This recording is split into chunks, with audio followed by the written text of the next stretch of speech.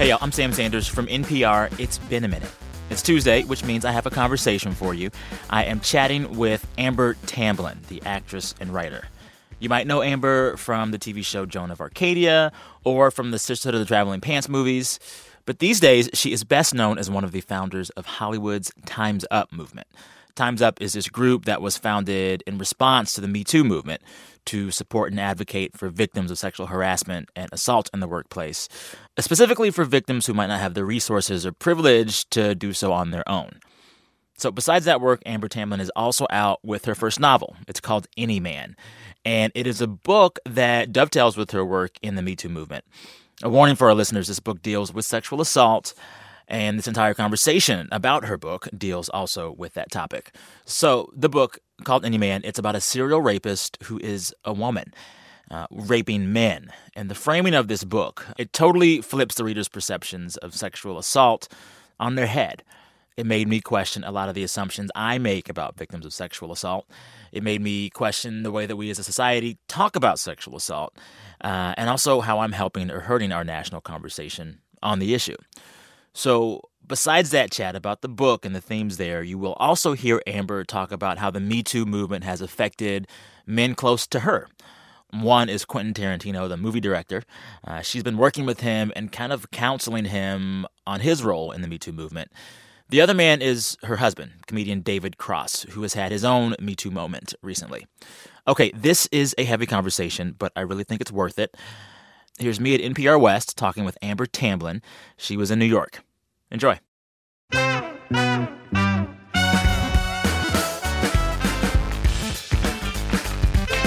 So you start acting when you're 11, which makes me believe, and I think I read, that you are from L.A. Yes, born and raised. Okay, whereabouts? Venice. Really? Yeah, Venice and Santa Monica. I went to Santa Monica High School, and I'm third generation Angelino. Both my parents were born and raised there, and both my grandparents. That never happens. No, it never happens. I think I've met one other person. Yeah. Do you live in West L.A. now? Where are you located? No, I live in New York. I live in Brooklyn. Oh, nice. Yeah, I left L.A. about 10 years ago and moved here. And I had a house in Venice that I owned for the last 10 years up until this last December when I sold it. Wow. So it's like the first time I've ever not had a permanent residence in L.A. It feels really weird. Do you miss it? I don't, because I go there all the time. I was just there last week, and my parents still live in the same apartment building where I was born and raised. And I hope it's rent controlled. It is. Well, they own it. Okay, I don't want to tell you what they bought it for because it was rent controlled. Yeah. Make you sob. It made me sob. But, so it still feels very much like a small town to me. Yeah. I have read that your upbringing was bohemian. Yes. Your parents are creatives. Who were your honorary godparents? Dennis Hopper and who else? Dennis Hopper, Neil Young, Dean Stockwell, a lot of poets up in San Francisco, Jack Hirschman, Michael McClure, a lot of the men from the sort of the 60s movement, the Seminoculture movement and the Beat movement. What was that like to grow up as, I don't know, not pejoratively, but like to grow up as a hippie? Yeah, I don't know. I think it was very nurturing. I think it was also, gave me a lot of issues later on in my life as far as boundaries. How so? Just in the sense of letting people take advantage of me or of not really knowing how to find my own self-worth in a world where I grew up around such big voices and personalities. But it was also very nurturing. I mean, there was always like a bonfire going with music being played and tons of alcohol and pot being smoked. And, I was being bounced around on different knees and poets reading around the campfire. And there just was a lot of that. I grew up around it, and it's really informed, I think, who I am as an artist, and is one of the reasons why I don't think I ever had an issue calling myself a poet, even in the face of people going, this is a terrible plan to have poetry be your hobby and be an actress. Please don't do that. Why would they say it was terrible? Well, I grew up with people not respecting my writing or my work, and also always seeing me as an actress first, as seeing me as a sort of like fluffy, pop TV personality actress who does Sisterhood and, did Joan of Arcadia about the girl who talks to God. And while those are all like wonderful TV shows, and I'm very, very proud of them, and General Hospital, Yeah.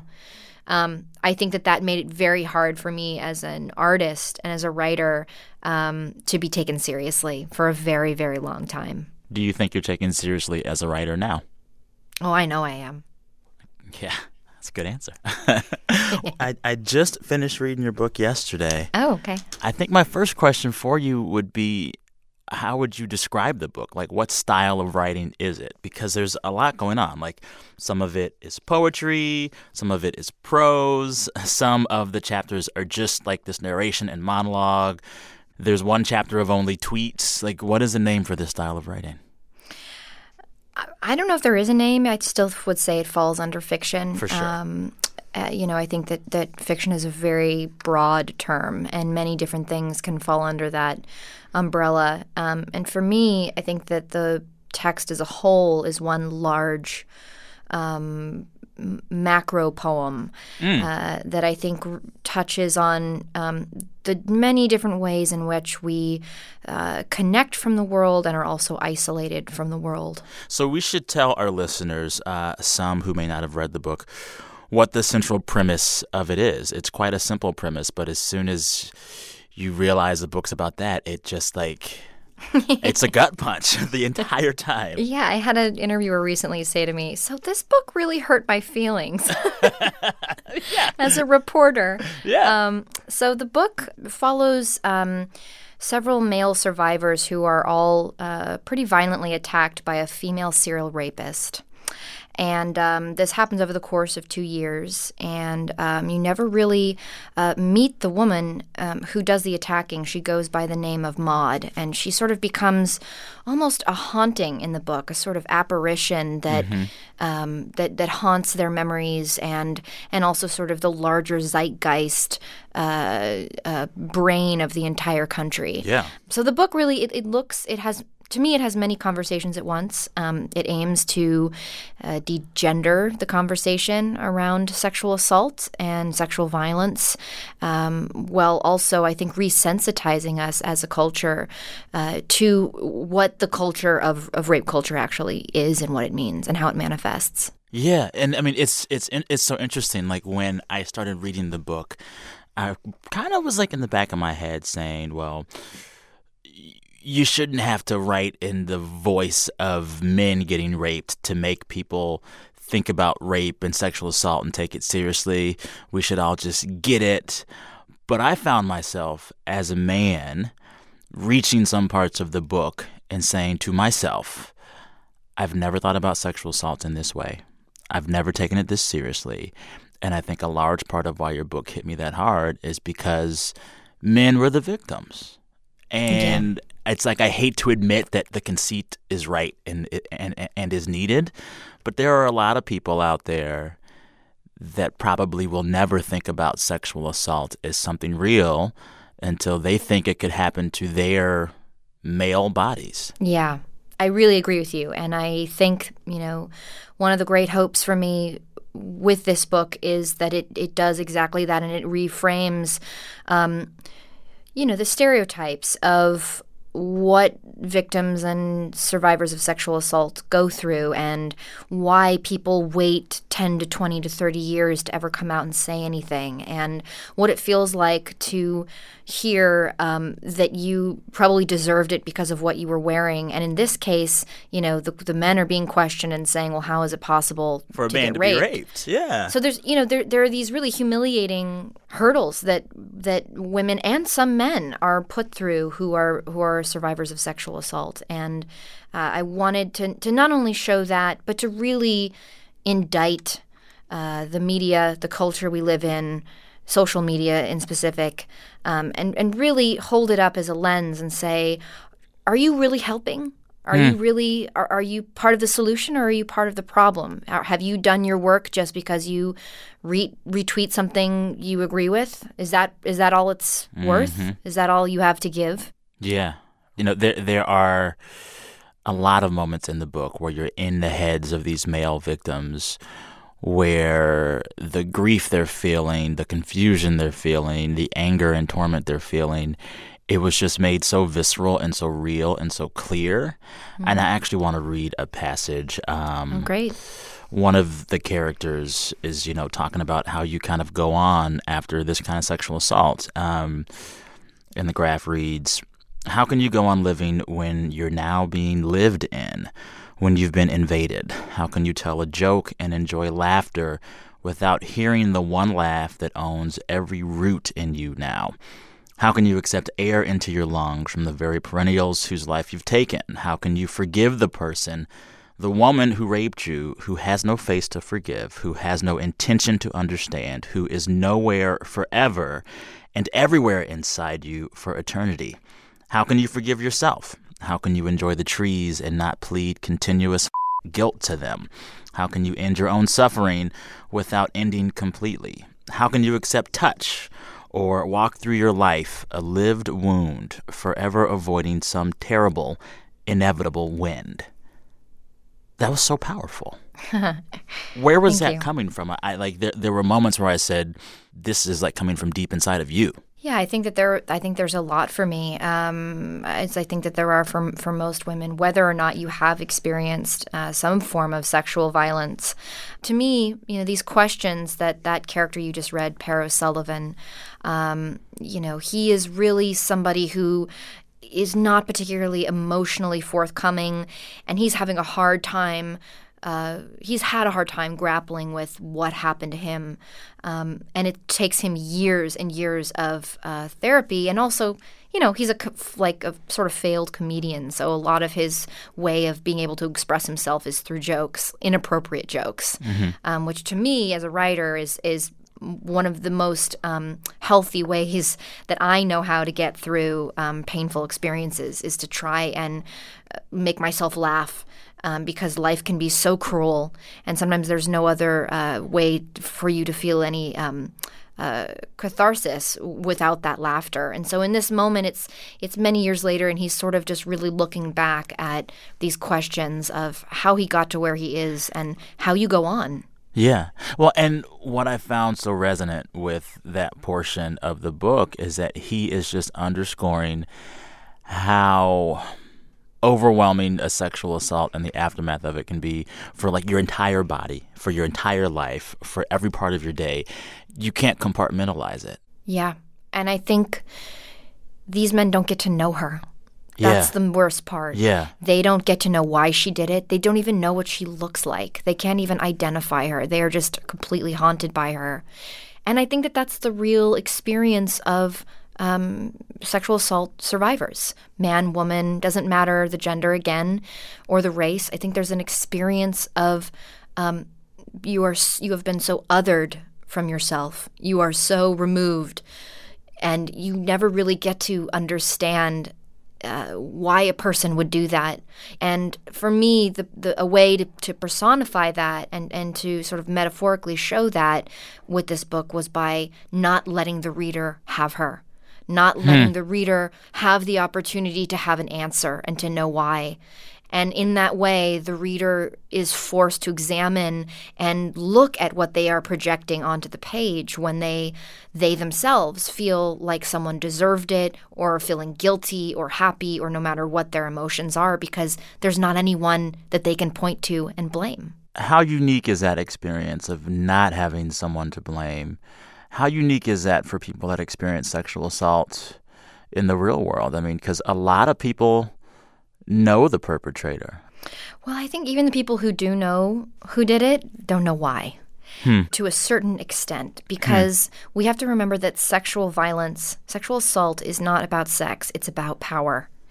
And power has so much to do with the id and the mind and what someone is trying to hold over someone else. And for the most part, meaning you don't really get an answer. No one says to you, here's the reason why I did it. You know, you don't get that. And the other side of that is, again, because rape and sexual assault are so rarely prosecuted. So you don't even get that in a court of law, let alone if you know the person, would you ever get an answer from them?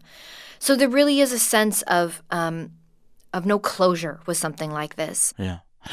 I, in my mind, understand why you wrote this book kind of with the roles reversed, men being sexually assaulted by a woman. But I'm sure there will be some people who see this book or hear about it and say, well, why didn't you write a book about what women experience from the minds of women? Why didn't you, this is a moment in which women's stories need to be heard. And even if it's fiction, why not let women be the ones that experience this in the book? Because that's every day of my life. And that is every single day of every woman's life that I have ever known, from my mother to my sister, probably to my daughter someday, if I'm being real. That's the reality, that's the reality of the world. Yeah. And we really need to go deeply in and hold space for different ways of thinking and communicating story, and to tell all of the stories. And if we're going to talk about inclusion, and if inclusion and equality of the body matters, then inclusion and equality of the story must matter as well. Yeah. How did you prepare to write as men? Did you consult men? Did you talk with men that have been through some of these personal experiences? How'd you get your head in there? Yeah, it's a good question. Well, there's two things. I think I started writing this book 3.5 years ago. So before MeToo? Oh, yeah, way before. Okay. But I think it's been in the hive mind. This kind of story, this kind of perspective is out there. I've felt it lingering in many different ways. But for me, I feel like as a woman, I've had to live and understand what men need and desire and want, and how they work and how they live, and how they operate, and their rules and their laws and their types of wars. That has been the experience of every woman you will ever know. And so to me, I feel like I was primed a little bit already. You were already living in the mind of men. Yeah. I mean, that's the endemic experience of a woman. But that's not to be to say that's all that I did. I definitely, I would say my husband, David Cross, was instrumental in giving me the very first set of notes on the book, and giving me some ideas that the reason that this book, I think, is so strong as far as the male perspective and the truth is because of him, and because he was really able to help me layer in some pieces that I was missing, some ways in which perhaps I wasn't seeing. And so that was a real gift for me as a writer. That and a few other friends of mine who are men, a few of whom, after they read it, came out to me and told me that they had been sexually assaulted by women. Yes. What did you do in those moments when these men that you came to with your draft of this book said, actually, it's real and it happened to me? What did you say in that moment? I mean, they're both very different. So, I would just talk to them about it. One, I just had a shot of bourbon with. That was our way of sort of processing it. Yeah. And and the other one, we just talked it through. We talked about it, and I think that for the men who have experienced this, it's a reality, and it's a taboo that hasn't really been able to be touched in a certain way. And so, I hope that also brings about that other conversation, which really hasn't been taking place. What for you is the biggest difference in the way men have talked to you about sexual assault they've gone through, and women have talked about that when they've gone through it? That's a really good question. It's hard to say, because I've only spoken to 2 men about it, and I've there's probably not a conversation with any woman I've ever had that doesn't involve that of some nature. So in the hundreds. And certainly around this, the MeToo movement and everything that's been happening in the last year, there's been a lot more stories that have come up. Friends of mine and family. And I think that was one of the scariest, most difficult parts of the MeToo movement breaking open, was suddenly finding out that your mother had been sexually assaulted, or someone you never, you'd never thought of, maybe a girlfriend or a daughter. It's more normal for women, the experience. And so they speak about it slightly easier, and they're able to really communicate the clarity of their experiences. I think because it is so common, and because usually if you're going to express it, the woman you're sitting across from who you're expressing it to also went through something similar. So there's a camaraderie a little bit there. All right, time for a break. When we come back, Amber Tamblyn talks about her own MeToo experience and how she deals with her privilege in this work. BRB.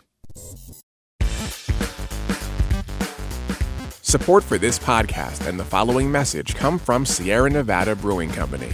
In 1980, with a few $1,000s and used dairy equipment, Ken Grossman founded Sierra Nevada Brewing Company. Ken's award-winning ales propelled him from home brewer to craft brewer.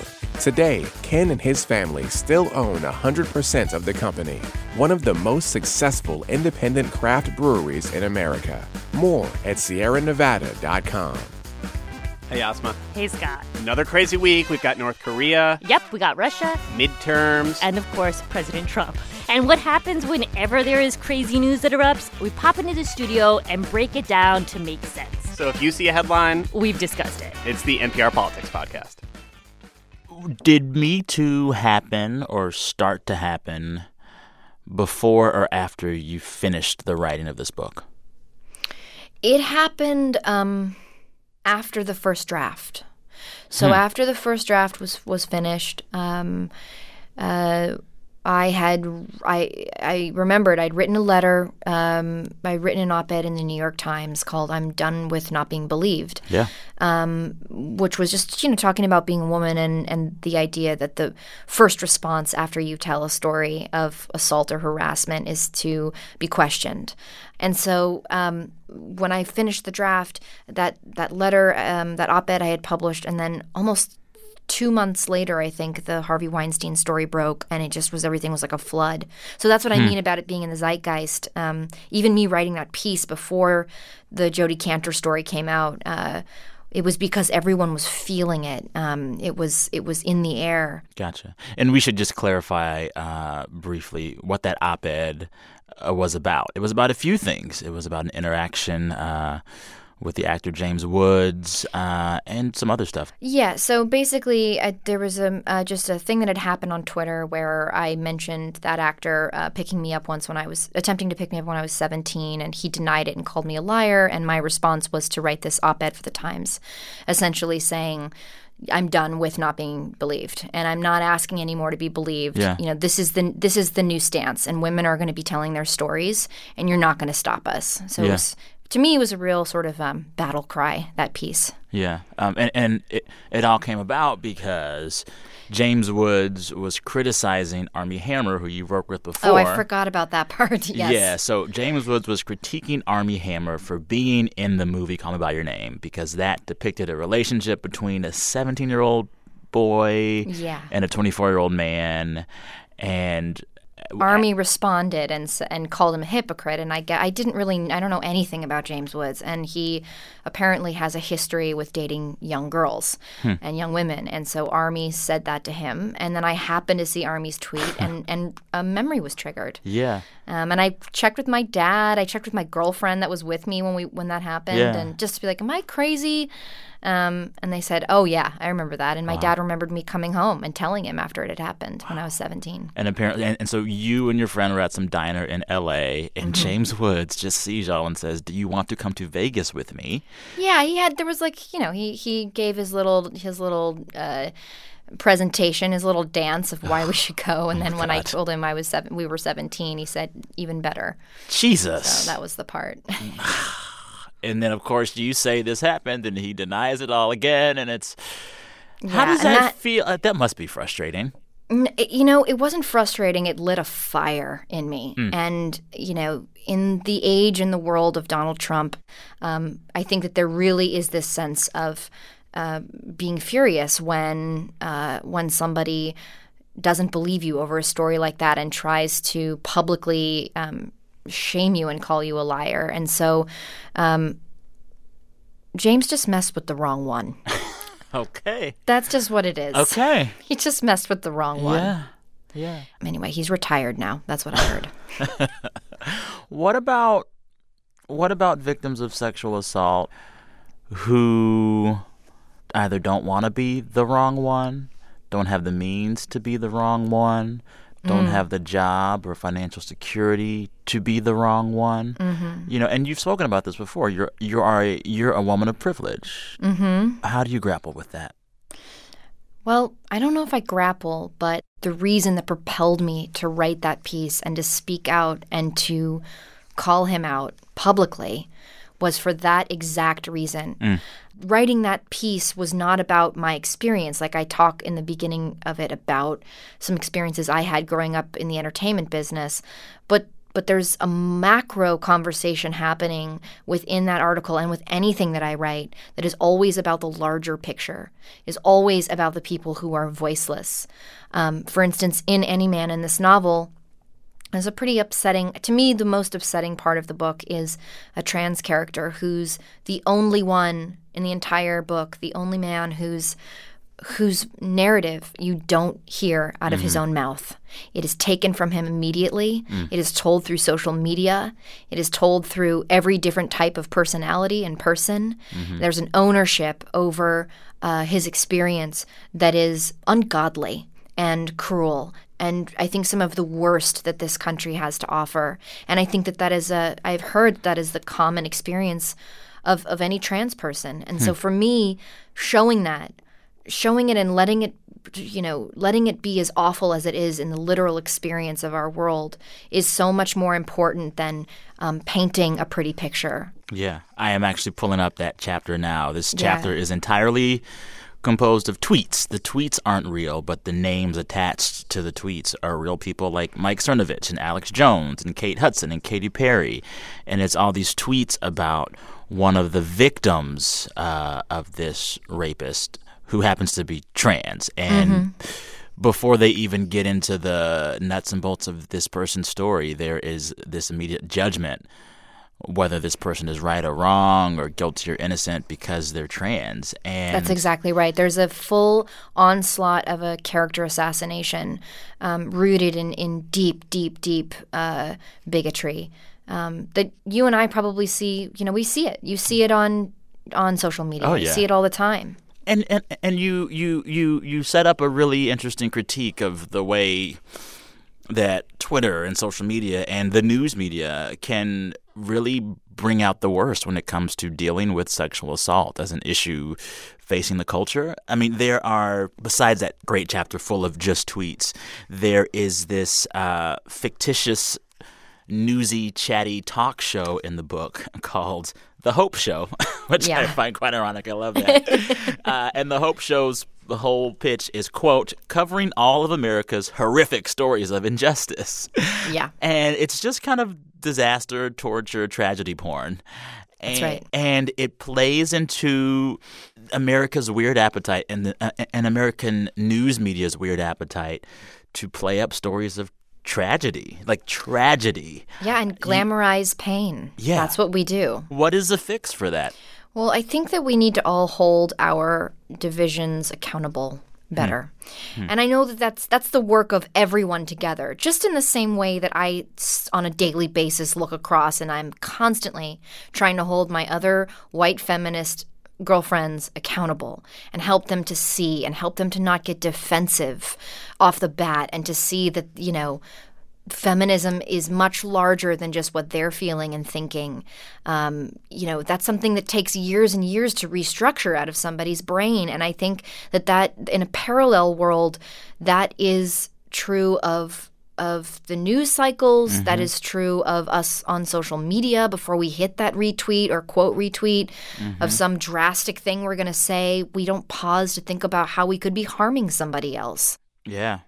There's this paragraph towards the end of the book that hit me like a truck. One of the characters in the book, Donald Ellis, he writes a piece for this paper in the novel, and he talks a bit about the media, and he says, quote, "Let me be emphatically clear. They don't care about us.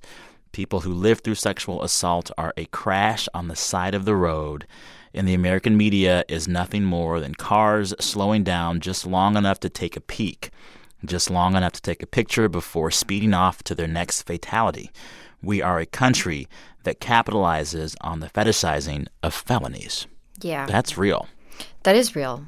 And it is a fetish. As real as that critique of the American news media is, and as valid as I think it is, as someone who's in the media, you also can't be an activist on the issues you care about without engaging that same media. And you're engaging with that media right now, talking to me, right? How do you navigate that dance with the devil?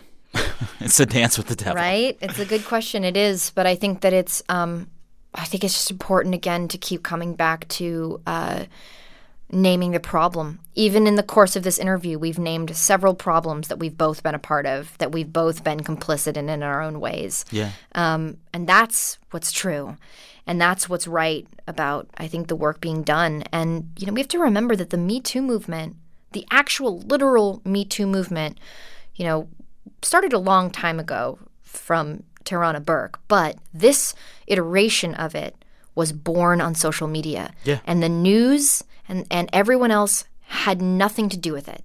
They amplified it, but it began when women just turned and started speaking into that giant hive mind we've been talking about. So this is like one of the examples of the positive nature of social media and of Twitter, is that it didn't belong to anybody other than the women and some of the men and the trans communities who were telling the stories and saying, this is real and no one owns it. And I don't have to give an interview to have a platform. I don't have to be special. I actually don't have to be one of the affluent, rich, celebrity white women that have been primarily interviewed about Harvey Weinstein or, pick somebody else. I don't have to.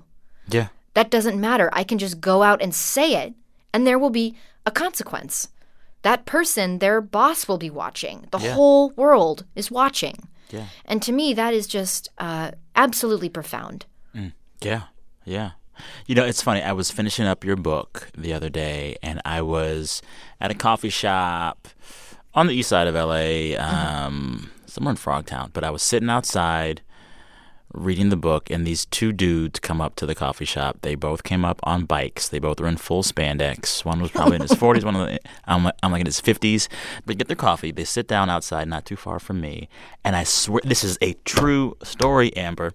I hear one of them say out the corner of my ear, he says, well, I mean, just look at what happened to Aziz Ansari. And I was like, what? So I stopped reading your book for a second, and I totally eavesdropped. And they go on and on to talk about how, in their understanding of it, Me Too has gone too far. And then before they get back on their bikes in their full spandex, the other one says, and I mean, now they're even coming for Morgan Freeman. I swear to you. I swear to you. And so That's I guess literally going to be the name of my next feminist nonfiction book of essays. Now they're even coming for Morgan Freeman. Yeah. But there are probably a lot of Americans who think of themselves as fair and kind and tolerant and respectful of women who are saying, you know what? Too far. What do you say when you encounter those kind of men or women in your life? Those are some hard conversations, and I encounter them often. One of the most disappointing things is some of the most liberal men I know really view the othering and experience of women as a form of identity politics, which is a term they hate.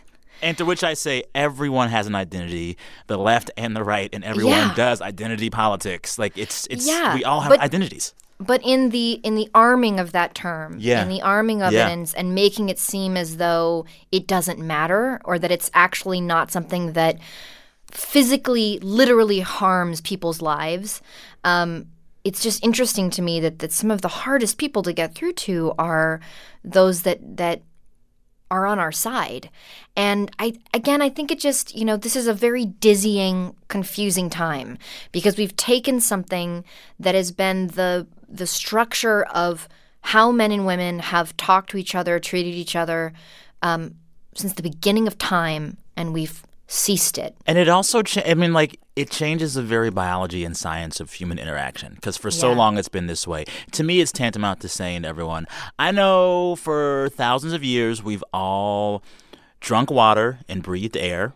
Yeah. Let's change it up. Now we're going to drink air and breathe water. It's that monumental. It's so funny. I was the actress Blake Lively, who's like my little sister. We did a bunch of movies together, and her husband is the actor Ryan Reynolds, and he said to me once, the most profoundly, I think he was the most clear-headed of any man that I've spoken to about all of this over the last year, and he said, "Oh yeah, this all makes so much sense to me," and it just seems so obvious that women want us to just sit down and shut up for a little while. Yeah. And you guys are going to figure out what you need, what you want going forward. And then when you know, you're going to come tell us. And we're going to get on board with it. And that's how this is going to go down. Huh. And I was like, Ryan. Easier said than done. Yeah. I know, but he got it, you know?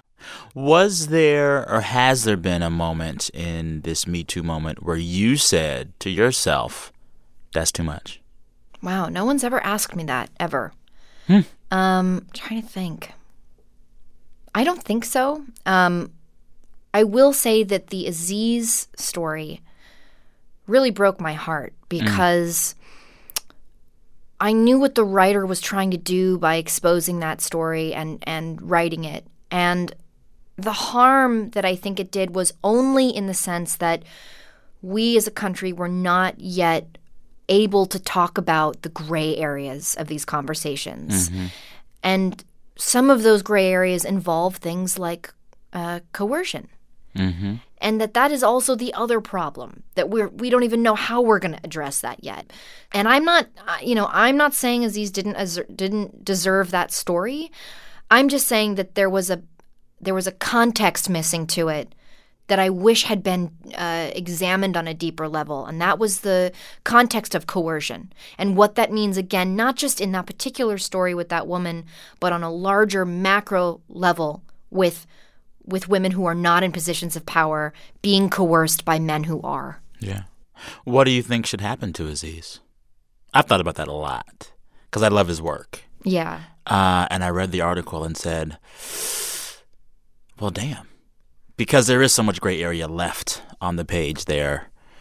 The fact of the matter is nothing has happened to Aziz. So he's been laying low for a little bit. Yeah, but come on. That's nothing. Yeah. Meaning there was not real impact there. And I try not to really think about the feelings and the redemptions of these men right now. It's in the background of my mind. And anytime someone brings it up, the redemption aspect of it and, well, what's going to happen? Is their whole legacy going to be destroyed and disappear? It's like, that's really not my work to do. That's for them to do. If they feel like, the world has shut them out and shut their legacy out and their voice out, then that's their work to do, to figure out how they can be part of this conversation and come back to the table. And that doesn't mean going and sulking and just, meeting with your publicist who's going to tell you to stay quiet for 6 months or however long. It's like, what's the work you're really doing? Are you doing it or are you not doing it? Yeah. Do you feel like you're the victim of this? Or do you see how you helped perpetuate this? I think that's for each of those men to figure out. And if they don't figure it out and they come back, they're going to get sniffed out again. It's just you're going to see it. You're going to feel it. And I think there'll be more problems in the long run, which saddens me. But my hope is that, there are good, strong people behind those guys and that they are helping them get therapy and work and to really see how that they are not just the victims of this movement. Yeah. All right, time for another break right here. After this, Amber talks with me about whether Me Too has gone too far. She also talks about her relationship with her husband, David Cross, who had his own Me Too moment recently. She tells me about how the two of them handled it together. All right, BRB. Support for this NPR podcast and the following message come from Wix.com, a web platform for creating your own professional website. With Wix, whether it's your first time creating a website or you're a longtime pro, you can do it yourself. Choose from hundreds of stunning templates or start from scratch with drag-and-drop technology and powerful web features. Join over 125 million people already using Wix to create their own websites. Go to Wix.com to create yours today. So what will you create? Would you put on a sweater that once belonged to Hitler? Can Chinese zodiac signs predict who's going to be a great scientist? And what happens when you use a training method for dogs to teach doctors? Answers to all those questions on my podcast, Hidden Brain. I don't want to, and I wanted to be careful in how I brought it up because I don't think it's fair to make conversations with women about the men in their lives. Mm-hmm. But there are two men that have been in the news with you because of their relationship. There's two. Who's the other one? They're both Quentin Tarantino. Oh, Quentin. Yeah. Quentin. Can we talk about Quentin for a second? I wish you could see how hard I'm rolling my eyes right now. and my goal is to never make someone roll their eyes. But I do think that you can share some nuggets, share some wisdom with people, with women that are trying to engage in conversations with men that want to help. So the backstory first, after MeToo was a thing, you had a dinner with Quentin Tarantino, who has been involved career-wise with Harvey Weinstein for a long time. For his whole career. And you basically said, we need to talk about how you may have been complicit without even knowing it. I mean, are there some nuggets from that conversation and how you tackled that could be of some advice to listeners? A lot of what I said to Quentin is exactly that, and helping him see. I think what's really unfortunate for a lot of men from that generation and even older is that they always just assumed that the rumors they heard about, oh, he likes to pat women on the butt, or maybe he sticks his hand up their dress, or if somebody was engaging in oral sex, then how could it be rape? I didn't realize it went that far. And I think for a lot of them, that's been the experience, is that they don't realize how systemic of a problem it is until you point it out to them. And I think it was saying that to Quentin, and also his people were mad at him because he was quiet and he didn't say anything for like a week. Mm-hmm. And I was never mad at him for that. What some people don't understand behind the lens was, behind the story of that was just that Quentin grew up without a father figure in a lot of ways. And I won't go into that because that's his personal story. And Harvey was a father figure to him. And I think that when something like this happens and you're so angry at yourself for letting it happen in a certain way, in the way that Quentin was, you need a second. You just need a second. You can't just put out a statement. If you put out a statement immediately, that's a little telling. Yeah. And like, what are you trying to fake. cover up? What are you it's trying just to like, hide? well, did this really affect you? And Quentin is, as most men in my life are, extremely sensitive and extremely introspective, and when they are in pain, they go in and they go quiet. And for him, he needed to do that until he could come out and speak. And subsequently, all this stuff came out with Uma Thurman, and look, it's all kind of heartbreaking at a certain level, and you realize that even the men you love so nearly and dearly, who are close to you, are incredibly flawed. Yeah. And I think the most important thing that we can do, that we have to do, even though we don't want to, even though we didn't ask for this job of being teachers, is to teach, because we know how to do it. And if we want the change that we're talking about, then we have to facilitate the change. Yeah. It's interesting hearing you say this, because I think a lot of folks would say women deal with enough. They shouldn't also have to be the teachers for these men that don't get it. Ali Wong says that. We have suffered enough. Yeah, I mean, because I think of the parallels I have. Like, every few weeks, a good-hearted white listener writes in and they want me to explain race to them. Yeah. And I'm like, I got a full-time job. and you have Google. And I'm dealing with my own stuff, and I don't want to have to be a teacher on top of having to deal with, like, I don't know, systemic oppression. Yeah. Do you ever have a day where you're like, no, dude, you go figure it out? All the time. Oh, yeah. All the time. And I think an aside to that is that I've always called myself a feminist, and I don't think I knew how to be a feminist until I really started listening to my black friends, female friends. And the experience, pretty much everything I've ever been taught is from them. And that makes me really sad to say that, because I know what that feels like, what that's felt like for them to have to teach another white girl XYZ. Have they ever sat you down and said, I'm tired, I'm going to teach you this stuff? Yeah. Oh, yeah. One of my best, closest friends said, I don't want to be your white whisperer anymore. Oy. Mm-hmm. And that hurt. And I needed to hear it. I really needed to hear it. How did you react? I accepted it and I agreed. And that was that. You know, and I always keep that sort of in the back of my mind of like, I wouldn't be in the position I'm in, literally, if Black women didn't teach me. And even though that was painful, difficult, unfair to them, that's where I sit. And so my power and my hope is in being able to share the beauty and the wisdom that has been gifted to me. Yeah. I want you to tell me and my listeners now one of those Black women whose work we should seek out, who should be amplified. Oh, gosh. If you're comfortable with it. Oh, of course. I mean, whether or not I've had these types of conversations with them, I'm going to just name a couple people's work who I love. Yeah.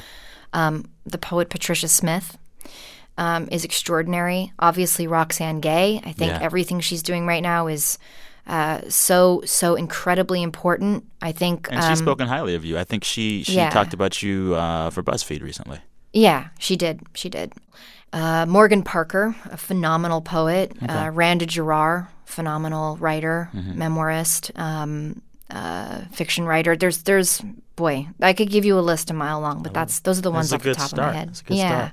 In that thread and that theme of, you know, having conversations with men or white people that want to help but aren't there yet, you have spoken about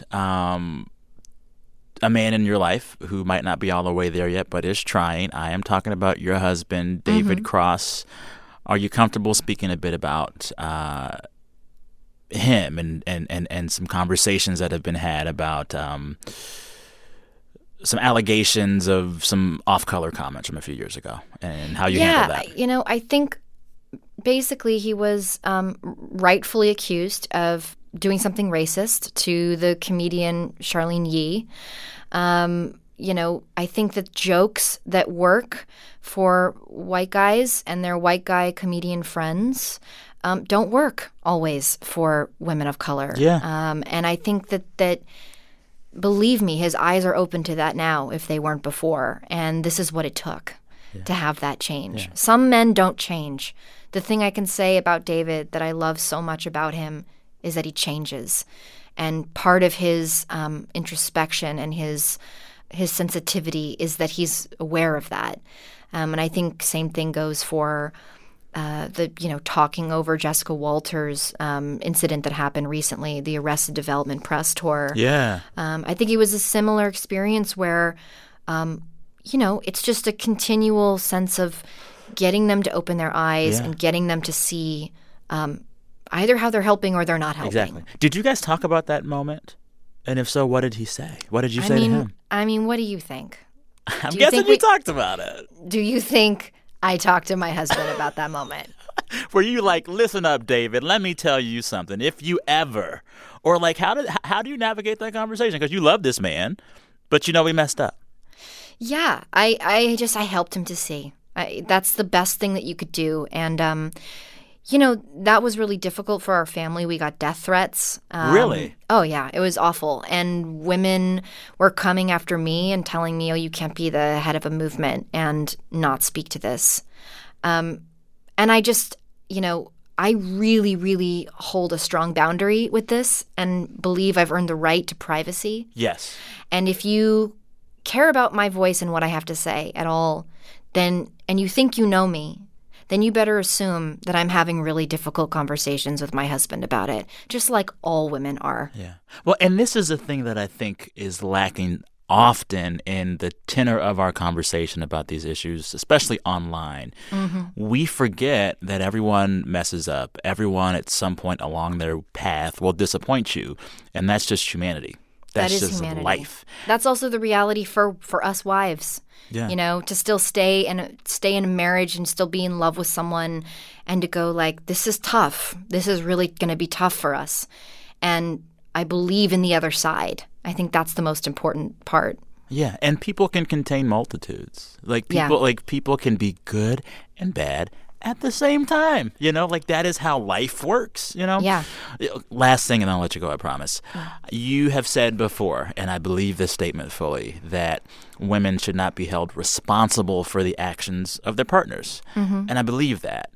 But, after that incident came to light of David and the Asian American comic, you went to talk to her. Did you feel that you were, in a way, having to unfairly carry his water? No, because it wasn't about him. That me talking to her was not about him. And I know Charlene. That wasn't about her. That was about me checking in on her and making sure she was okay. I knew my husband was in hell.